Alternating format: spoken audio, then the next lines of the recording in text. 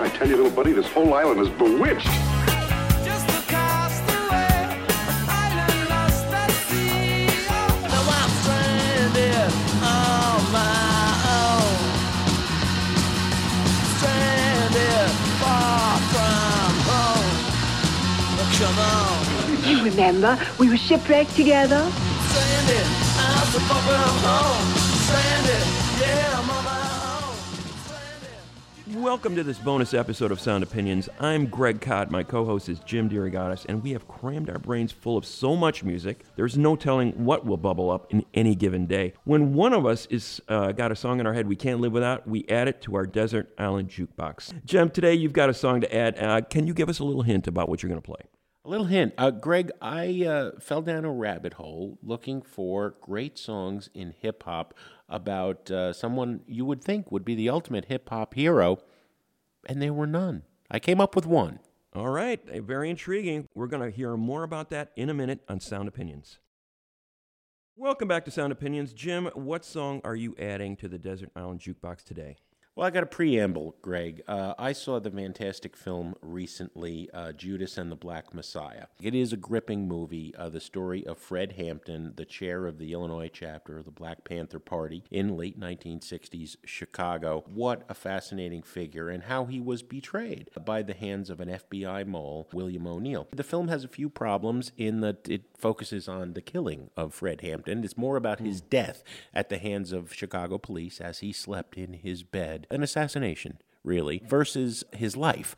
But it does accurately depict the complexities of the Black Panthers. Yes, they wore black berets and carried guns and were ready to protect themselves by any means necessary, as Malcolm X said. But the soup kitchens they established, the healthcare clinics, the kindergartens, the food pantries, the true community activism in Chicago, in the South and West Side, where nobody else was doing that sort of thing. A really historic legacy, and especially relevant in the times of Black Lives Matter. So Jim says, oh my God, I'm so inspired by this movie.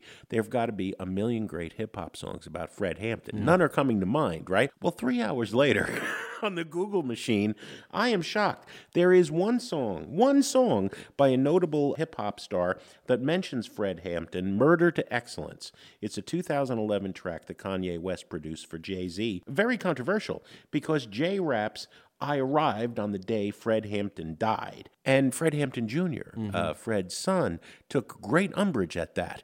Jay was grabbing for a little bit of the Fred Hampton glory, such as it is, comparing himself, and Fred Hampton Jr. said, look, my dad didn't die. He was assassinated. Yeah. And you don't have anything in common with my dad until you begin running soup kitchens and food pantries and healthcare clinics. There is one great song. The greats in Chicago hip-hop superstardom of the 90s, right? Common and Kanye West and Lupe Fiasco and Rhymefest all had relatives, parents, or very close people to them who were Black Panthers running those soup kitchens, those kindergartens.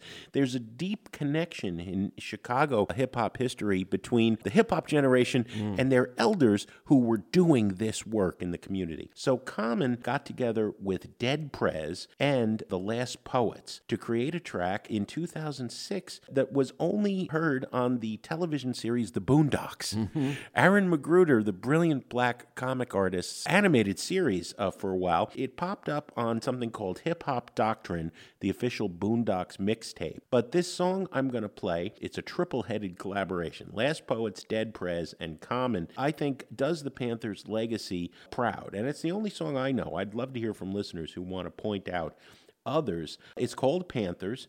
Part of the lyrics go, being exposed to the Panther code made me a soldier, a child of the 10-point platform and rap form. Word to this UEP Newton, tatted on my left arm. It's for life, because if it wasn't for the Panthers, the real OGs like Akua and Fred Hampton, I wouldn't be here, basically, is what they're singing. Akua is formerly named Deborah Johnson, Fred Hampton's widow, fiance at the time when police killed him. Great song. It does the Panther legacy proud. Why there isn't, 100 Fred Hampton tributes in hip-hop, I don't know. But here are Last Poets, Dead Prez, and Common with Panthers. I used to run with a clan that was militant. Preparing for war, we studied strategies with diligence. The revolution was our real intent. We had to put our theory to work so we could find out what it really meant. Then I was sent to Chicago, Illinois, the place where the most Black Panthers were destroyed. You either push dope, locked down, or unemployed. Hearing shots late at night keep the people paranoid. In the heart of the South Side, countless died gangsters. Peace to the Vice Lords and Peace Stone Rangers. MCs and GDs, peace to all bangers. Carrying guns and keeping hearts full of anger. From the outside, you could be deceived. It's all pretty when you travel the streets. Projects be small cities where the beast at the gate change guard at each hour. The older generation sing songs of Black power, and me, well, I was reading Fanon and Chairman Mao, so I can change the situation I'm living in right now. Listen close to my people who could really show me how to organize with my niggas, put the system on trial. But the streets kept calling my name, you know the song. Even though I'm a soldier, took my oath to stay strong. Life goes on, some things take too long. Sometimes you don't recognize what you got until it's gone. Black fists, afros, koofies, and black gloves. That's a great track, isn't it, Craig? But I had a dig for that. That's a good job of digging. I dug that. All right. Thank you, Mr. Cott. Thank you, as always, for listening to our bonus Desert Island Jukebox podcast. For more full episodes, visit soundopinions.org and the sponsor of the show. Email sponsor@soundopinions.org. Thanks for listening.